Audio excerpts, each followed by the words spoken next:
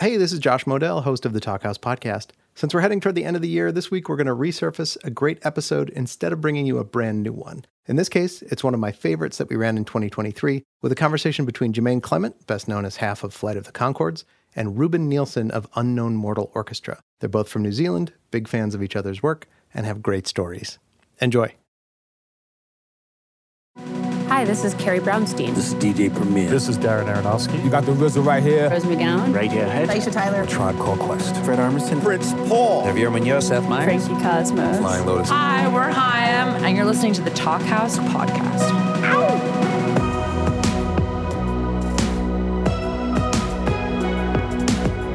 Hello and welcome to the Talkhouse podcast. I'm Josh Modell. On this week's episode, we've got a pair of New Zealanders who forged incredible careers in music and comedy and comedic music, Jemaine Clement and Ruban Nielson.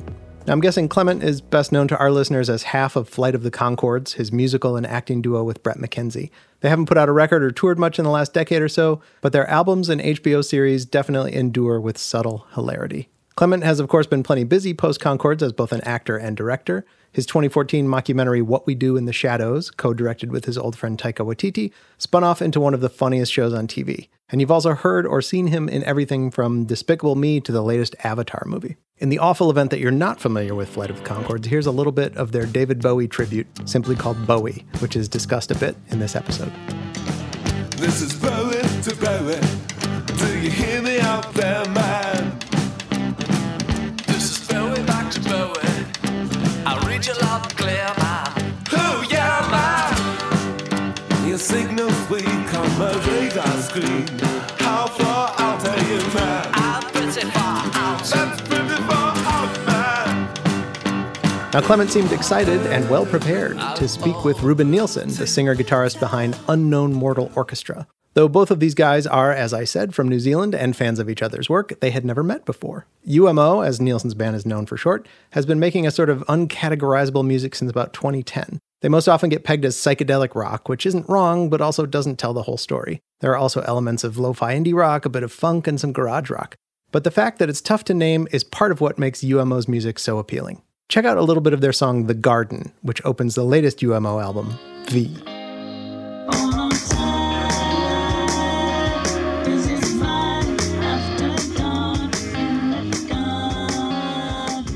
These guys have a fantastic conversation that spans everything from the history of New Zealand and their shared Maori heritage to an in-depth examination of the Jagstang, a guitar designed by Kurt Cobain and favored by Nielson.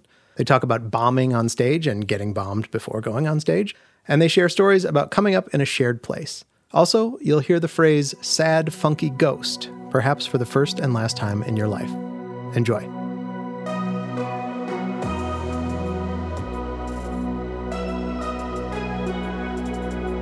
Hi, Jemaine. I feel like I won a competition or something to meet you and talk to you. The first time I'd ever heard something you'd made was on BFM, and it was the Lord of the Rings song. Oh, yeah. So I just remember this line from that. It's like, I don't rap about bitches and hoes. I rap about riches and trolls. But I was thinking that's way before the album came out. It was after the first trailer came out, at least. We played it on TV, I think, in a live thing maybe, and someone thought it would be a good idea to try and release it. So we hadn't recorded anything before, and we did go and record that with the idea that it would somehow be a hit off the back of the Lord of the Rings franchise.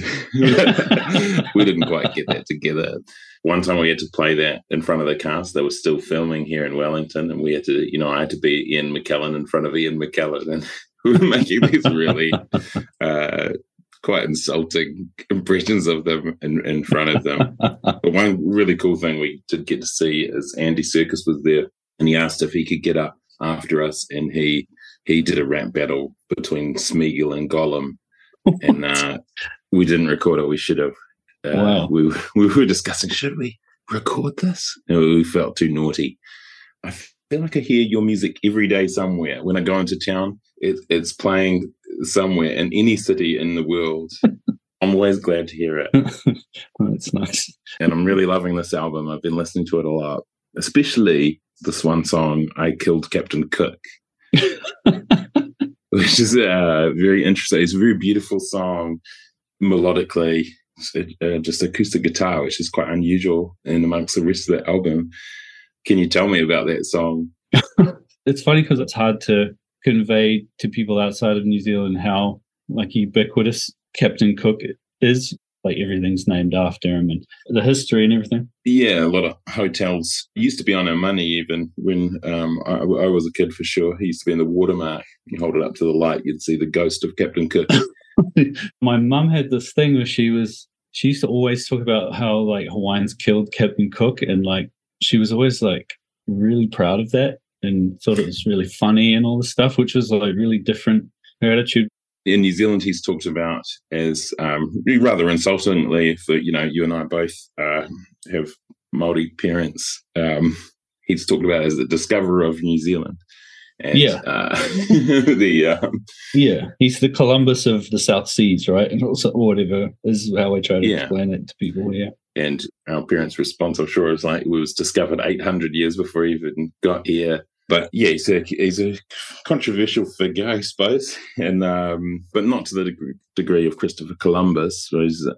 But the Hawaiian story is pretty interesting, right? Because he, and I didn't know this until recently, that he was killed because he kidnapped a chief. Yeah, in Hawaii. Yeah, I guess that kicked everything off. The thing for me was always just like trying to write a kind of Hawaiian song, and then sort of trying to write something to amuse my mum, really, I think. And then like because I don't have any like really like visceral anger or anything around that around him particularly, because he was like in Polynesia for a long time, and so he had times when he was really in good faith, like interacting with Polynesian culture, and other times when he was just more of a colonizer. But I think later on in his life he was like became more cynical and kind of maybe just like tired and like sick of going to the islands or something. So I just kind of thought it would be a song that my mom would like, because it was about one of the subject that she would always like light up about. We don't hear much about that part of Captain Cook, or we didn't used to, about his life or his death. We didn't hear about it much. Sometimes you'd hear the Hawaiians killed him. Yeah. That you didn't know what the story is, and there is an interesting story. It's hard to know what Hawaii or New Zealand would be like without the influence of Captain Cook, but you can still have empathy for your ancestors, and ancestors are a very important part in all Polynesian culture. There's a sense that they're watching over you. If you dream about, I think everyone in our families dreamt about, ancient Māori people or watching them at some point. I once had this dream. I was in this little town called Eureka, and there was a terrible massacre there of Indian people where the settlers had killed a lot of women and children while the men were hunting. And I had this dream that I was in the town, and the Indian people were coming to get revenge. And I was like, oh, no, I'm not one of them. I just happened to be here. Their weapons weren't weapons. They were like gardening tools and things like that. And I'm like, oh, they're not attacking. And then I looked again, and they weren't Native American. They were Māori people. And I was like, oh, it's just similar. It's a confusing dream, but I'm safe. Yeah, I'm safe. But yeah, that song, it has a really beautiful but scary imagery. You use the word visceral. It's, very, it's violent and pretty. It's a really interesting song. Thank you. The Hawaiian culture and the Māori culture are very similar, but very different. And you've grown up in those two. Did you go through your life looking at those similarities and differences? Yeah, probably one of the main like themes, growing up was like trying to figure out like how to translate like Hawaiianness and Pākehā-ness and this idea that like, and my cousins, I talk to my cousins and like they would be really similar, that they have American accents and stuff like that. And then they, I think, had the same thing with this, like, oh, you're into all the same stuff as me, but you talk like Crocodile Dundee or whatever. And so that was always like a weird thing. But it's also, having like Pākehā family and stuff like that, that was also like a big contrast, which I think really like influenced, I guess, like aesthetics or like I feel like a lot of the times growing up, I don't know if you felt this way, but like you would, there'd be like camps, there's like segregation. And if you're kind of like more mixed, it's like you don't really see this kind of boundary where like Polynesian culture starts. And that's right. Yeah, I do feel like that. Yeah. I feel like it's a good thing for a creative person. There's not as many differences as people think, is how I felt. That's true as well. And then like also, I just think it's quite healthy when you're doing something creative to already have this like, I guess, like kind of porous view of culture. I'm 3/4 Pākehā, but I don't know my Pākehā family. I never met them, Really, the whole family? But I know that I look Pākehā to most people. Yeah. But and for those of you who don't know, the Pākehā is basically white, European. That's the Māori word for it. Your music's like mixed race as well. So it's like, it's got big funk influences, but I wouldn't say it's funk. And I always read it's psychedelic whenever it's described as psychedelic, and I wouldn't have thought it, I wouldn't have described it like that. Would you call your music psychedelic? I think it's like I started out being really interested in like 60s music, which I suppose like psychedelia was a big part of that, like London, the London scene and like Laurel Canyon and all that kind of stuff. Like what bands and musicians were your influences there?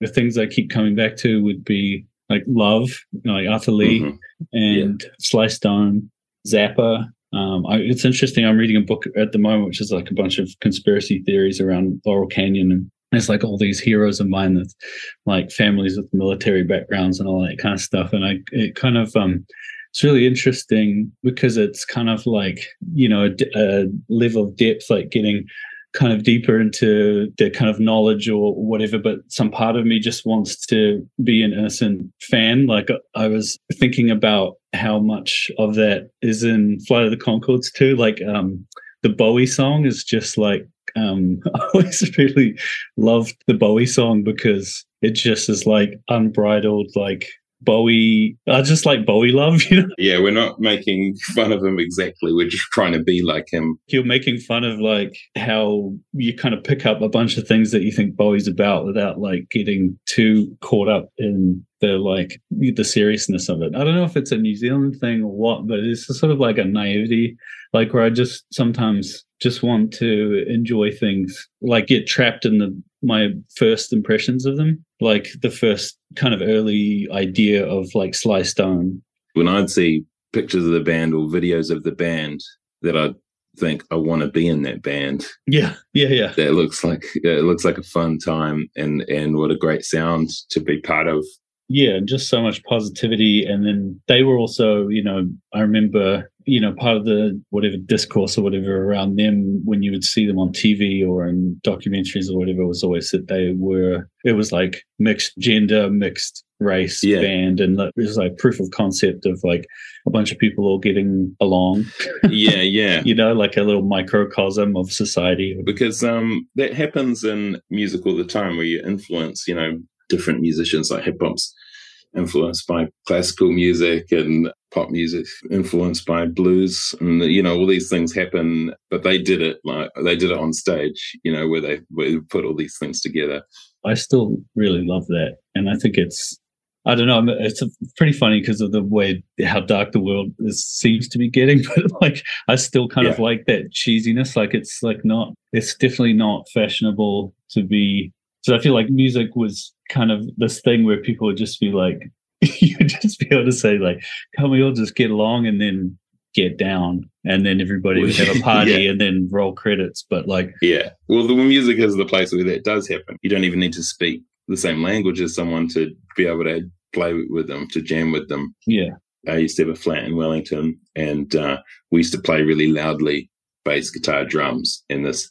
We used to live across the road from this fish factory. Yeah. And it was really loud. But they would still complain about our noise. Yeah. But they would have trucks out there at 6 a.m. But then one day, there's this knock on this door. This guy in white overalls, like my dad used to wear at the freezing works, and holding these drumsticks.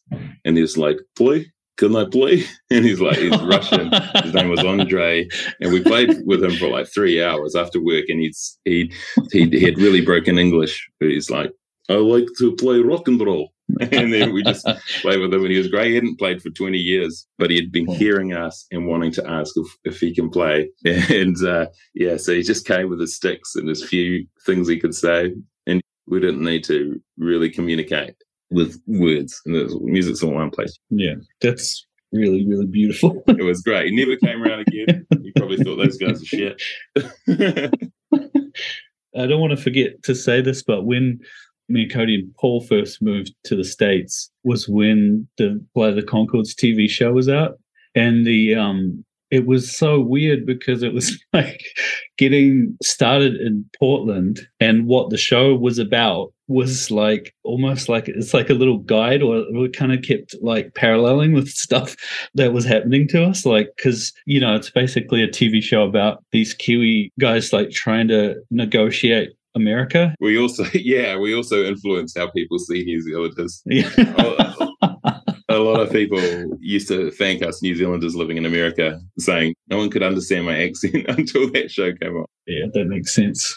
Like we'd literally go to some cafe and do a gig, and then there would be an episode that would come out about you guys going to a cafe and having a really awkward gig. It was really helpful in a way. Like I think it would have been a lot more lonely, like trying to figure out America. And I still feel like that's a weird thing, like trying to convert your sense of humor into translate it into Americans. I lived in LA and in New York, and people understand 97% of what you mean. It's just that 3% was that lonely area that you're talking about where no one understands this part of my mind. Yeah. Unless I find an Australian or New Zealander.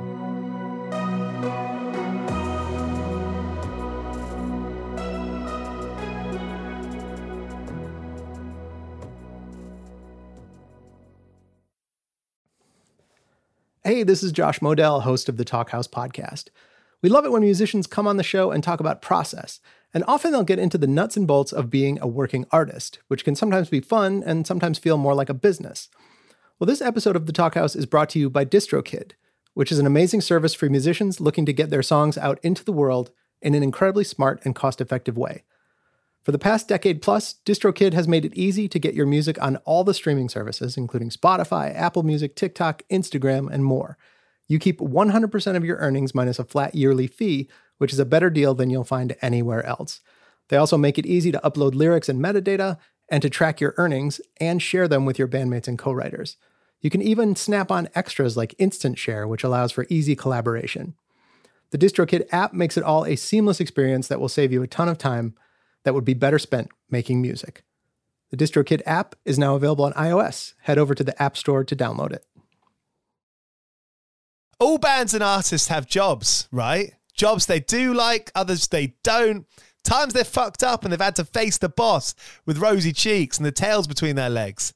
101 Part-Time Jobs is the podcast where we hear those stories. I've had some killer guests on, like The Chisel, Chastity Belt, Real Estate, Kurt Vile, Mannequin Pussy, and so many more. If you subscribe to 101 Part-Time Jobs podcast, you'll be getting 2 episodes weekly. That's a promise. See you soon. When I was trying to think why your music's called psychedelic, I looked up your gear board, your equip board page. Yeah. And that's, if you don't know, the listener, the one listener that we have on this podcast, it's a page that tells you musicians and all the gear that's been recorded that they use. And I noticed you use a Jag Stang guitar, a Fender Jag Stang, which is quite unusual because it's a hybrid of 2 different guitars. And it was invented by Kurt Cobain. Yeah. And do you know how he invented it? I think he took a picture of a Jaguar and a picture of a Mustang and Jaguar and Mustang and cut them and sent it to Fender. Yeah, that's right. And then gave it to Fender and said, make me this. This is my perfect guitar. I don't feel like I see them played very often. But is yours a 90s one or is it in one of the new ones?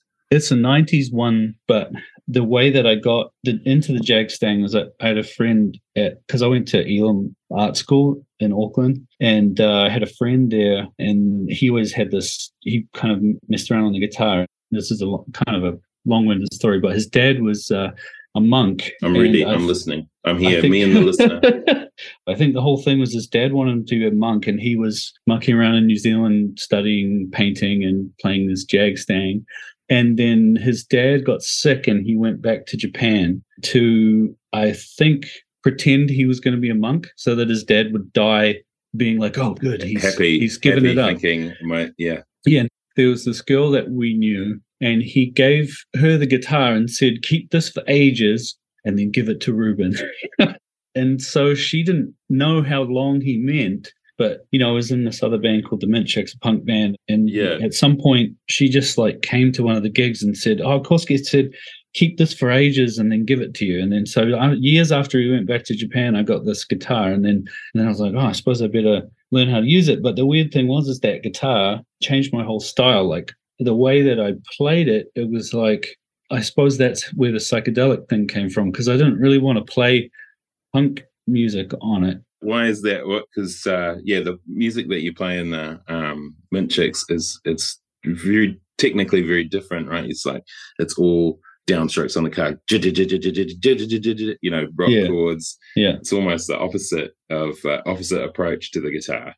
I had a Telecaster and I would just bash on it, really, and it was pretty indestructible. So you could do it, but the jag stang is quite delicate instruments. So I had to play it totally differently, but it kind of gave birth to a whole new band, really. So it's like one of the things about the jag stang is it's got this really dodgy neck. Like you can kind of bend the whole guitar, so it kind of twists.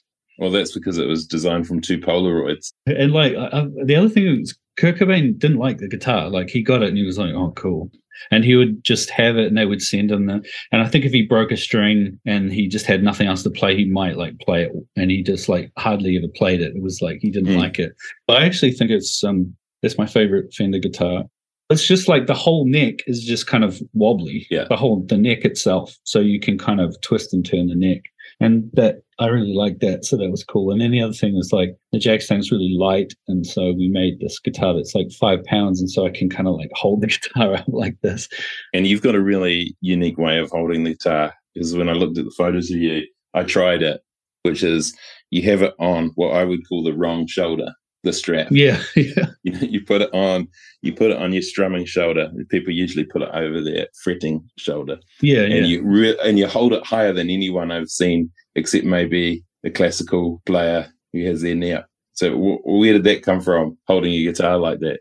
I think I got it from John Dwyer from the OCs. Yeah. He's got the guitar way up here. So for a while, I actually held it way up like that. And then over the years, I think it was just because my strap just like stretched and I was too lazy to like ratchet it back up again. Does that help your fingering that you're doing, having it that height? Yeah, I mean it is nice. Often rock players, heavy metal players hold it really low because it looks. Yeah, Chris Novoselic or like Jimmy Page wear the guitar super low. So when I was a kid, that was like the cool way to wear the guitar. That's right. A lot of the stuff I do is like trolling or like being contrarian or like, just doing everything wrong. Like even the way that UMO is, I think a lot of it was to do with reacting against the punk scene in New Zealand and just like these kind of rules about what was cool and what isn't, and trying to do everything wrong, like guitar solos. You don't do those. Yeah, it was like really off. Yeah, it was like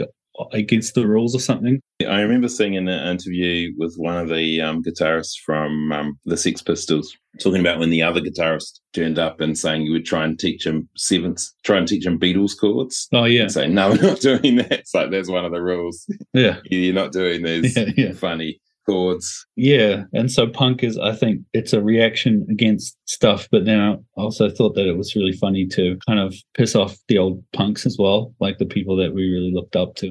When I was a kid, I used to listen to Public Image Limited, and they were always like, to me, they seemed like they were always really trolling people a lot and like trying to do things that would be confusing or whatever. And I just think it's just fun, I think, to like take that out into the public, But most people who are watching you don't know that, right? It's pretty subtle. I feel weird talking to you about it because, this... Because you're like, I don't know, because you've made me laugh so much, like you're a proper comedian. And then like, I feel like what I think of as humor in my music is it's not funny. Sometimes the best humor to me is when only you find it funny. Like, oh, this one's just for me.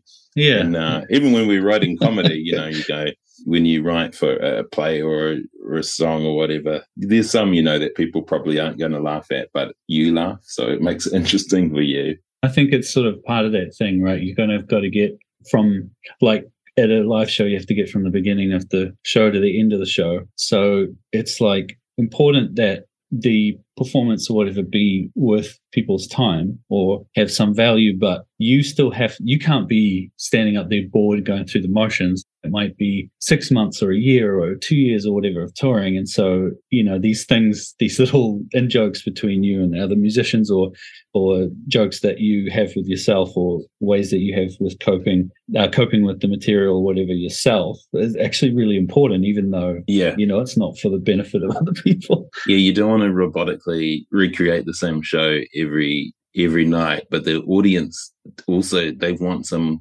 consistency as well as some interest, and you got to find a balance of, do they want it to sound exactly like the album? And I think nowadays people don't. Yeah, we want it to sound exactly like the album, like people used to. We're like anti-backing track, like we never use backing tracks. I'm often disappointed when a band has the bass on a backing track or, things like that. It's always disappointing to see an Apple logo on a stage to me. We didn't grow up with any money, so I also feel really like I don't want to take my nice laptop on stage because like that's where booze is being spilled and people like run on stage. And maybe it's because we used to have a lot more chaotic shows back in the old days, but like I could never imagine. It was okay with your Telecaster, but with your delicate gas tank, you gotta be careful. Yeah, and I hate the idea of having an expensive piece of like digital equipment that breaks down or crashes or something halfway through a song or... Yeah, it's terrifying. Yeah. I've got a powered pedal board and it sometimes gives up. It sometimes just gives up an hour in. I've never taken it on stage, but it's so worrying. I've mentioned it to other musicians even, and it's like, oh, that would be the worst. Yeah, even a pedal that has like too many knobs on it is too complicated for me. Yeah. When I'm on stage. And I also have this kind of thing where I started to realize like I want to be able to be too drunk and still put on a good show. So anything that's too delicate or involves too much concentration. You don't want to lean down and be fiddly with knobs while you're drunk. If I need to turn a knob, I want to be able to just twist it with my foot. Also, really dumb stuff like that. It's like, that's when I feel like I have my dream job, Well, yeah. I mean, often though, people you like, when you look up their equipment, like Mick Ronson, David Bowie's guitarist, he has 2 pedals, I think, or 1 pedal.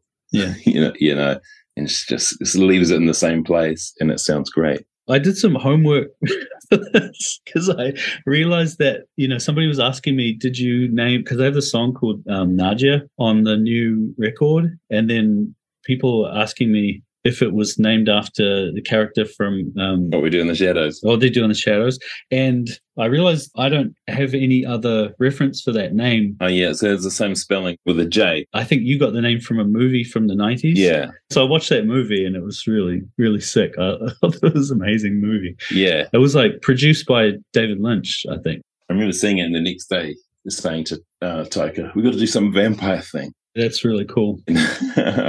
We did some vampire characters on stage and eventually we made the movie. And and I have to thank that movie Nadia for starting that all off. And so that character in the TV show's named after that film. It's really weird because I have this like kind of superstition about songs that I don't know what they're about, but that I'll discover what they're about later.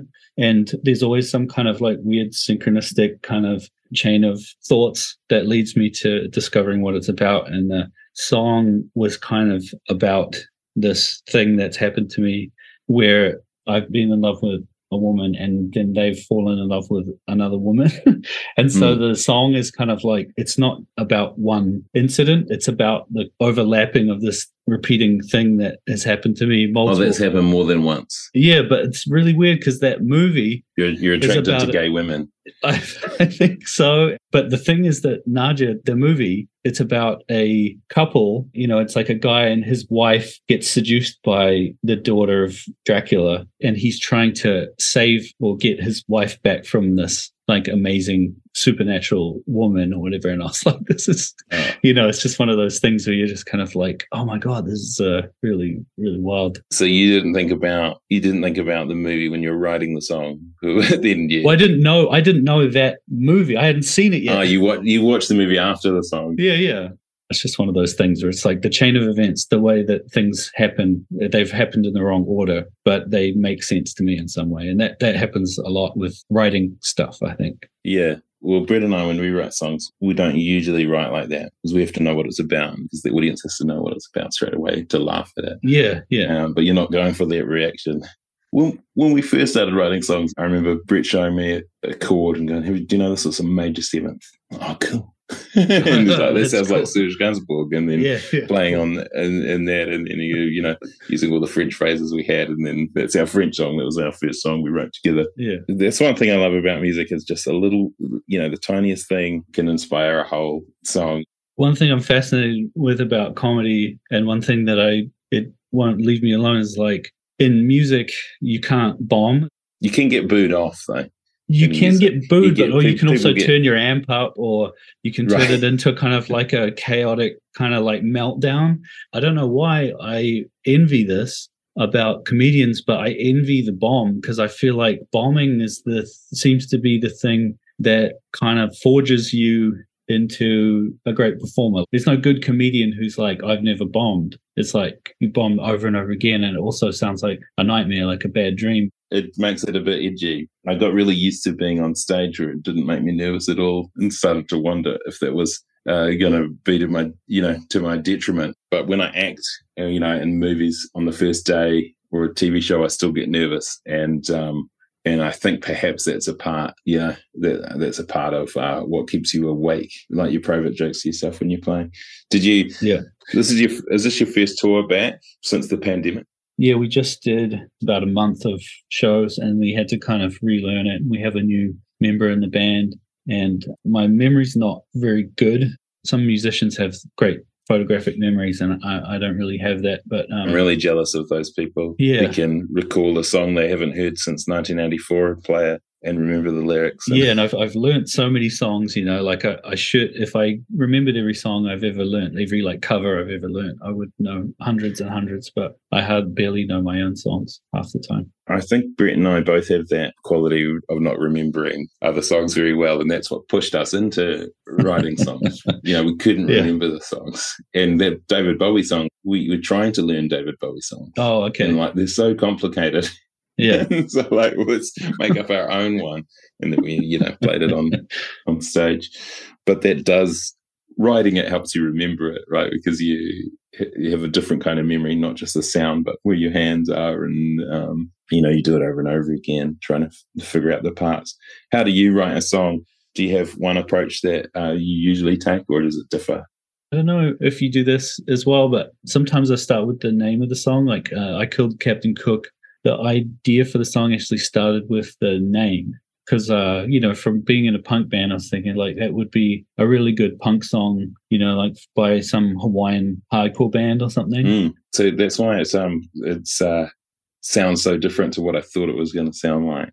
It's so gentle, and it is quite mournful, Yeah, so I guess that was the next step, was thinking it sounds like like some punk song, like a Polynesian punk song. And so maybe I should make it, more like really Hawaiian and have this kind of like a cool breeze kind of element to it. And then so I started to kind of write it using the like Hawaiian thing. If you think of a joke, or you think of something funny for a song, you kind of like write that down and put it away for later. Do you ever do that, or do you always write it? Yeah, some songs took 20 minutes to write, and some took years. Like I had another idea for that song from 5 years ago or 10 years ago.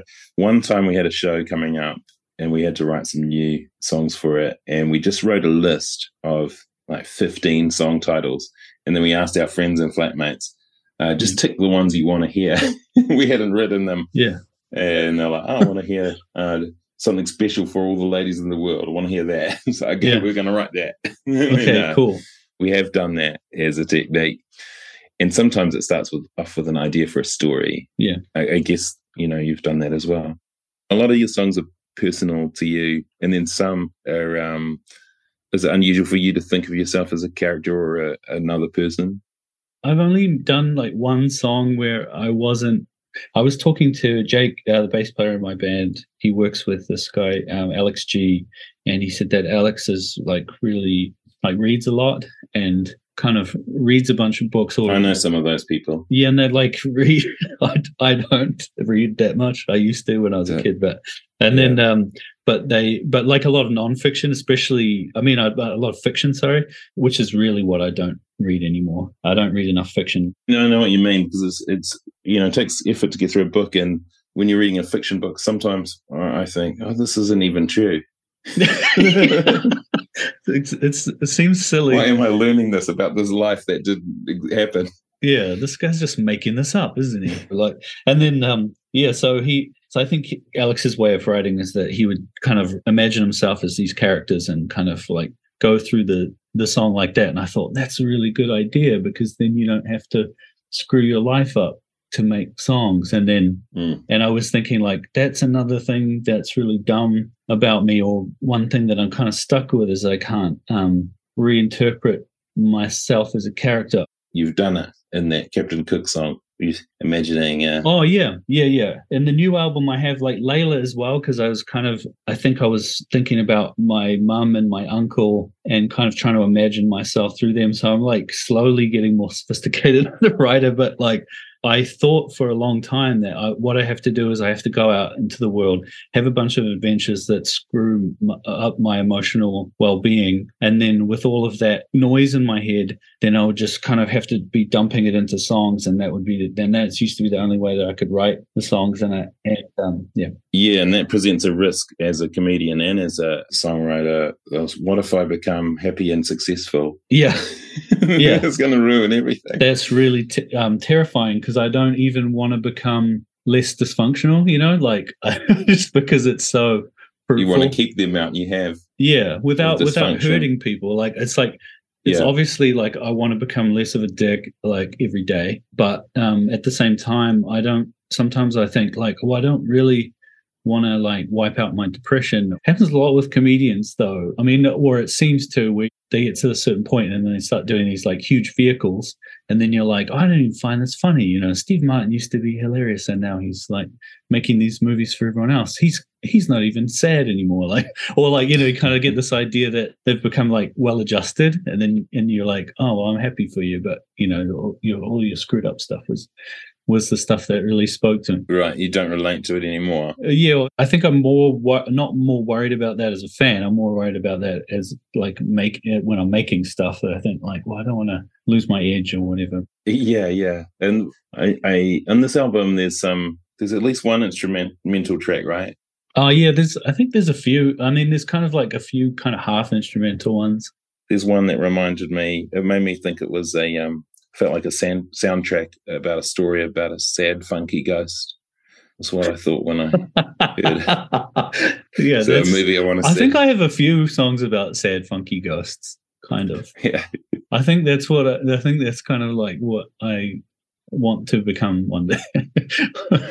Rather than go to like heaven or hell, it would be funny to be like a sad wandering ghost. Yeah, wandering sad funky ghost. I was wondering who listening to your music, like it's a lot of it, most of it's danceable, but in quite a reserved way, like where you just want to move your hips. Yeah. I was wondering what your audience looks like. I've never seen you live. How do people dance? I can't show people on the podcast. I imagine it's like this, like they with their hand over their belly. And there's a bit of that. They're quite nice people. Like I kind of feel like I cull the fan base quite a bit. Like I try to chase off. Like I always feel like if there's an element of like a type of guy that's getting into the band for whatever reason, then I'll try to do a bunch of stuff to chase them away. Are you talking about when you become popular, your audience changes? Or are you talking about a specific person that you'll see in the show being annoying? Well, it's like maybe I'll see a person, I think, I don't want to see this guy ever again or whatever. And then I really feel like I spend probably more time, I mean, apart from in the time that I'm like obviously going out and performing and writing and trying to make this thing like what I think is really good. As far as marketing is concerned, I spend probably way more of my time trying to try to cull the audience. You know what I mean? Yeah, your record company's not going to like that, hearing that. But I know what you mean.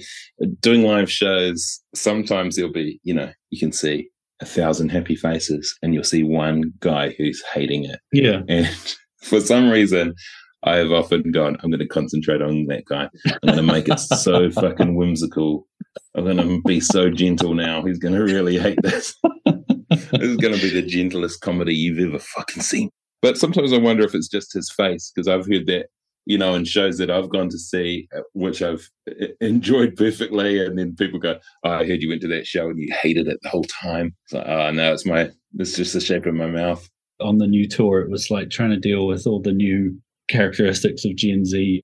People who are 20, they've never been to a show. Yeah. Because they haven't been able to go to shows for the last 4 years, just the way as we haven't been able to play them. And they're all kind of amazed. I went to a concert a couple of months ago, and they're like, that's mind-blowing. It's extra exciting for them, but it's really nice to see as well. Feel sorry for them.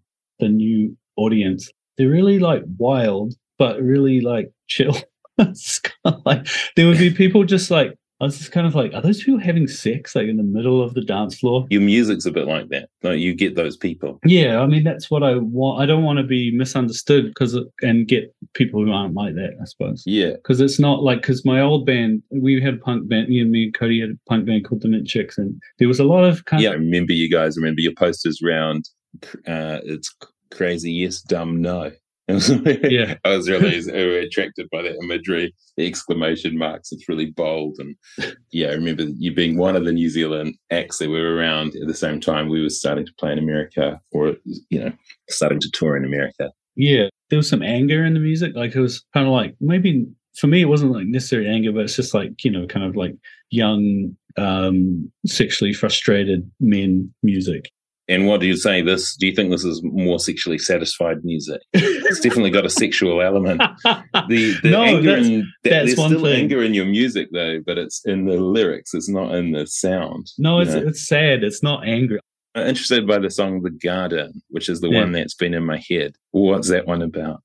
I don't know, because that's, like I have to. You're waiting to find out what it's about. Yeah, a little bit. I mean, I know kind of partly what it's about. It's kind of about just another breakup kind of song, but I still am slowly piecing together what The Garden is or whatever. And I think when I first started thinking about it, I think it was just a way of trying to explain just how screwed up everything felt, like how nothing kind of feels right anymore, or like, and maybe the garden is like the Garden of Eden, or just kind of the earth. Because you're talking about violence. Yeah. After dark in the garden. The garden's a perfect place, but there's something that you don't see in it at first. Yeah, and it's just kind of like gone sour. I don't really know exactly, because often I'll write these lyrics and then I'll think, that's a good line. I like, or not a good line, but I might think, okay, that's good.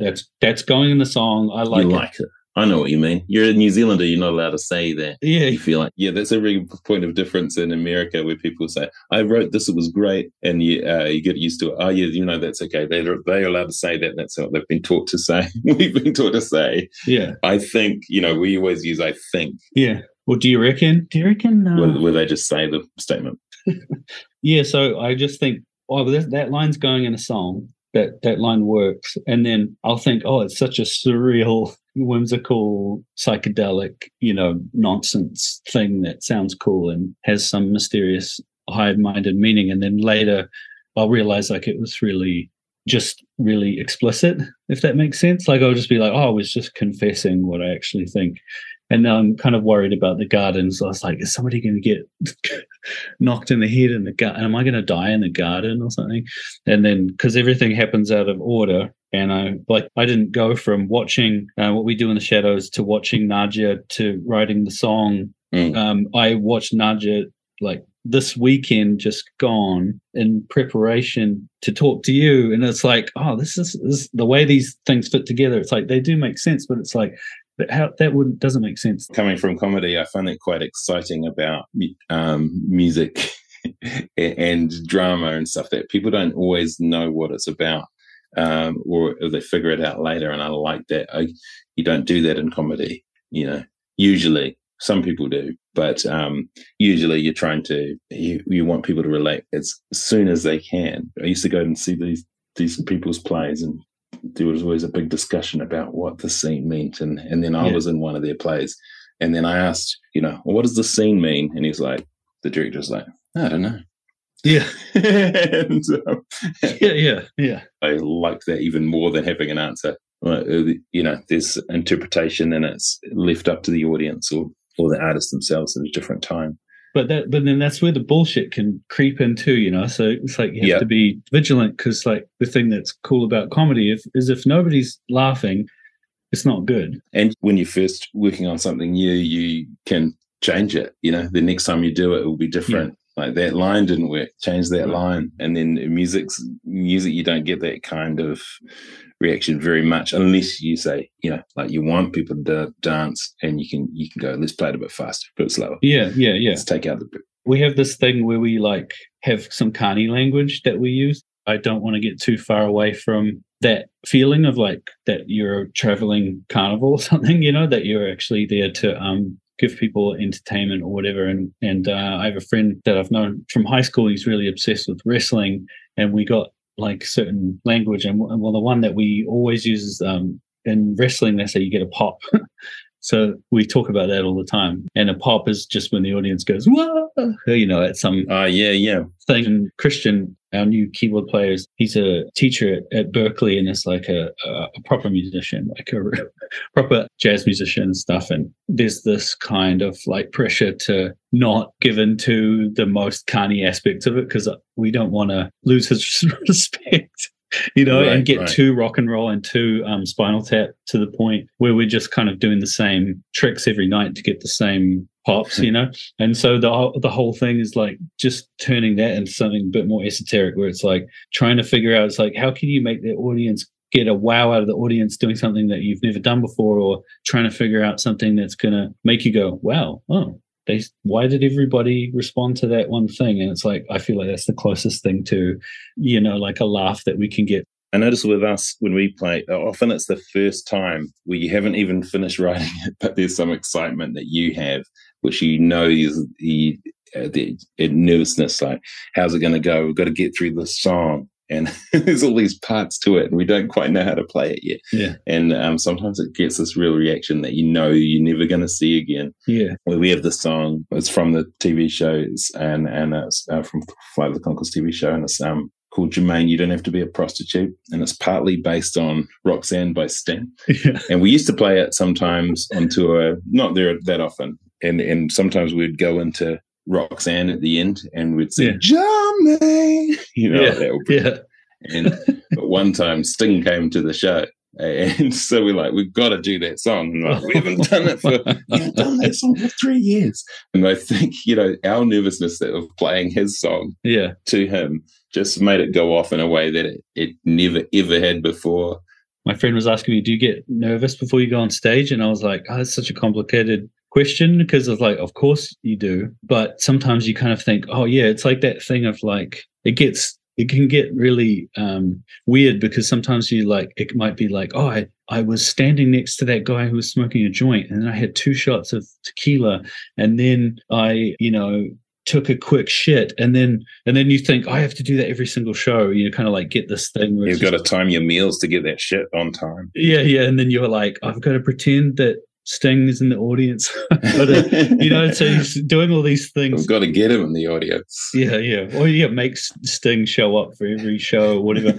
One thing you can't get is the audience has a different chemistry of its own. Yeah. And I didn't really realize that until I did some movies and watched the movies again with different audiences. And this audience loves this joke, or this audience loves this movie. This audience is quiet on it. I was like, oh, wow. It's actually the different combination of this group of people that has its own life, and you can't control that. I suppose the thing that's good about the live show is you sort of can put your antenna out and try and figure out like what do these people want, today? How are they feeling? Because you can't do the big spectacular show if everybody's kind of like getting if everybody's in groovy ghost mode, then they might not want like to build Kiss, up to it. Yeah. Right. Being your first tour back, were you nervous the first time standing on stage after a long time? Yeah, because I've very rarely been on stage sober in a long time.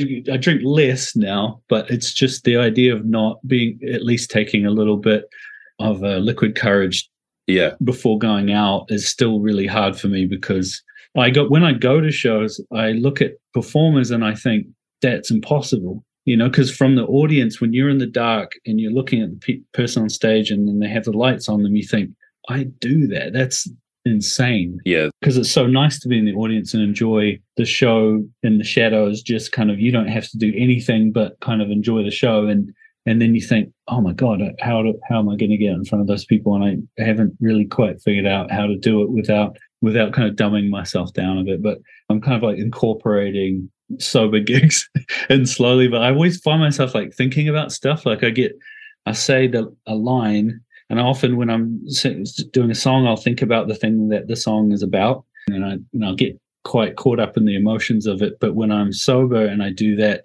I get in my head too much, and then the next thing I'm like forgotten I'm on stage, and I'll make a little like mistake or something like that. Yeah. Well, a lot of people have a persona, even if they don't let the audience know there is one. Like Prince had his different personas that he thought of himself, Beyonce, and definitely Brett and I do have these personas which are based loosely on ourselves. I only remember one time where it was hard to do. We were in this tiny gig where it was basically like a box where 10 people can fit. It was an Edinburgh Festival thing, and they're so close to you, and they can tell you're not really that person.